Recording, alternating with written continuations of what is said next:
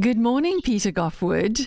And Good morning, Vanessa. how are you? Because I just hear birds twittering in the background. I'm absolutely fabulous. I'm very blessed to be on Benguela Island, which is just off the coast of Mozambique, near Vilanculos, where I'm consulting for a week. I'm here at the Azura retreat, and I'm just working with the local chefs, upgrading menus, doing bits and pieces.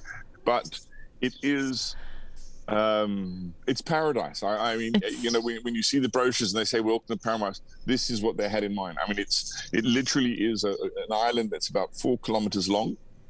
It's actually low tide at the moment, so I'm sitting literally on the beach about 20 meters from the water. And when the tide goes out, you can probably walk about a kilometer. Wow. Out. And I can see a lot of the local fishermen are out there getting crabs for us. So that's one of the things that's been the most amazing thing about this week is the fish that we've cooked. So I can see there's about 20 fishermen out there at the moment, and they basically walk at low tide and they get this little blue swimmer crabs. And when they shuffle with their feet under the sand, the crabs come to the surface and they catch them. I just have to tell everybody that you showed me, just because I chat to Peter via Zoom every week. So of course he's got his camera on, and he showed me the beach. He showed me where he is, and we're sitting here in this icy cold weather, and it is indeed paradise. It is beautiful where you are, Peter. I mean, it's winter here. Well, there is no winter here. It's 26 degrees. It's beautiful. And the beauty of it is it's warm in the evening. So it's like 20, 22 degrees in the evening. And the beauty of it here is it's quite a small resort. There's only 20 rooms. They set up the dining room on the beach in the evenings. So each villa has its own table, and they're set up with these beautiful not candles. They use those... it's actually quite a fantastic trick that they do. You know those little jars you can find, the little kilner jars that they have the LED light inside that's solar. Yes. So they use those on the table, but they fill them with shells. Oh. So they are the most beautiful things. You have them on the table, and they just illuminate these gorgeous shells and all this mother and pearl that's broken up on the bottom of and it's quite the coolest and simplest table decoration you've ever seen. But they set up the tables on the beach. And at the moment, this last week, there's not been, especially in the evening, there's not been a breath of air. So wind starts to come up about 10, 11 o'clock. So when you go to bed, there's a gentle breeze. But for dinner, you sit outside in shorts and T-shirt and have the most glorious dinner. It sounds like bliss. It is. I can't imagine a more relaxed and chilled holiday ever. The only thing to do is go to the beach, or there's activities you can go snorkel and scuba dive and go fish. But pretty much laying around is the order of the day. So it's you're kind of forced to do nothing, which is the perfect kind of holiday. For me, what's been really interesting... sorry to interrupt you. Obviously, there's internet there because you're speaking to me via Zoom, but pretty much disconnected from the rest of the world, so one can really relax. Very much so. Very, very much so. It's actually quite funny because you see all the general activity. All of the villas have got books in them. So obviously the thing to do is just lay by the pool and read. So each villa's got its own little plunge pool in the front of it, so you can jump in and out the water or just walk down the beach to the sea. It's really up to you. Although not that I get to do much of it. I'm working breakfast, lunch and dinner every day, but I do get a little swim in the afternoon. So I usually finish after lunch at 3, and then I'll go for a swim in the ocean, and then come back to the kitchen at 6. So it's really quite special. But the fish that we've been cooking has just been unbelievable. For me, it's the most interesting, the best fish I've ever cooked. I mean, literally, these fishermen who live on the island, these little boats go out, but every morning. You hear them when you wake up at about 5:30, 6 o'clock. This little but as it goes across the ocean. And by lunchtime, they've arrived back and they've got this most gorgeous fresh fish that they just hauled out the ocean. I mean, we had guests who went fishing yesterday afternoon and bought these 2 giant king mackerels. They probably weigh about 4 kilos each, and they're about half a meter. They are the most beautiful. I mean, so fresh. They still got that kind of rainbow slime on them that you only see when it's underwater. And once the fish is out of the sea for any length of time, that disappears. So you know it's fresh when it's still got that kind of rainbow glisten on it. And I showed the guys how to do 2 things they've not done before. One was smoked fish, and then the other one, which we did this morning, which will be ready for tomorrow's pickled fish. Okay. This king mackerel is the most gorgeous. It's quite a thick fillet. It's like a dense white fish, and it's oily, so it's perfect for things like pickled fish. So I've showed them because they like a bit of spice in the food here, and no one had seen pickled fish before. So that was a perfect use of the mackerel. Can I ask you, do you have to adjust your menu according to what they've caught that day and what's available? Because I can't imagine that there is a grocery store, sort of round the corner. No. So you've got to adjust and think on your feet.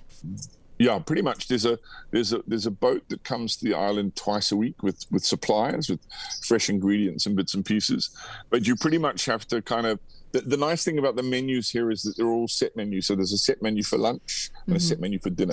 Okay. So you can pretty much slot in whatever happens to arrive on your doorstep that morning can easily be incorporated into lunch or dinner. It's really that easy. It sounds exciting, and I suppose for guests who come there, it must be absolutely stretch your sort of palate horizons, if I can put it that way, in terms of the food that you're going to be served, because it is not predictable. Yeah, no, that's very, very true. Although I have to say that I've never seen so many dietary requirements as I have here. Oh, really? People. No, you would not believe. Internet, I mean, we're still relatively untouched by it in South Africa. It's quite astounding. I remember 3 weeks ago when I was in the UK, there's a helicopter. Oh, your next guest. Yeah, my next guest, just arriving. What I noticed in the UK, the last month I've been obviously traveling and a lot of international guests, and the amount of finicky eaters, it's just got exponentially. I mean, lactose, celiacs, no pepper, no spice, no eggs, no this, no that. The list has just got absolutely ridiculous. Wow. People have just gone absolutely berserk, and I don't believe that people are that ill. I think we make the mistake of saying, what are your dietary requirements? What you're supposed to say is, do you have any food allergies? Namely, is there anything that I cook that will kill you? If not, suck it up, pal, and eat it. Yeah. But no, so we have a lot of that. So we often have 3 variations of something. We've got two rooms here at the moment. One is vegetarian and one doesn't like spice or onions in anything. Okay. So now we're making 2 versions of everything to accommodate the oddballs. But I suppose it's what we do. It's hospitality.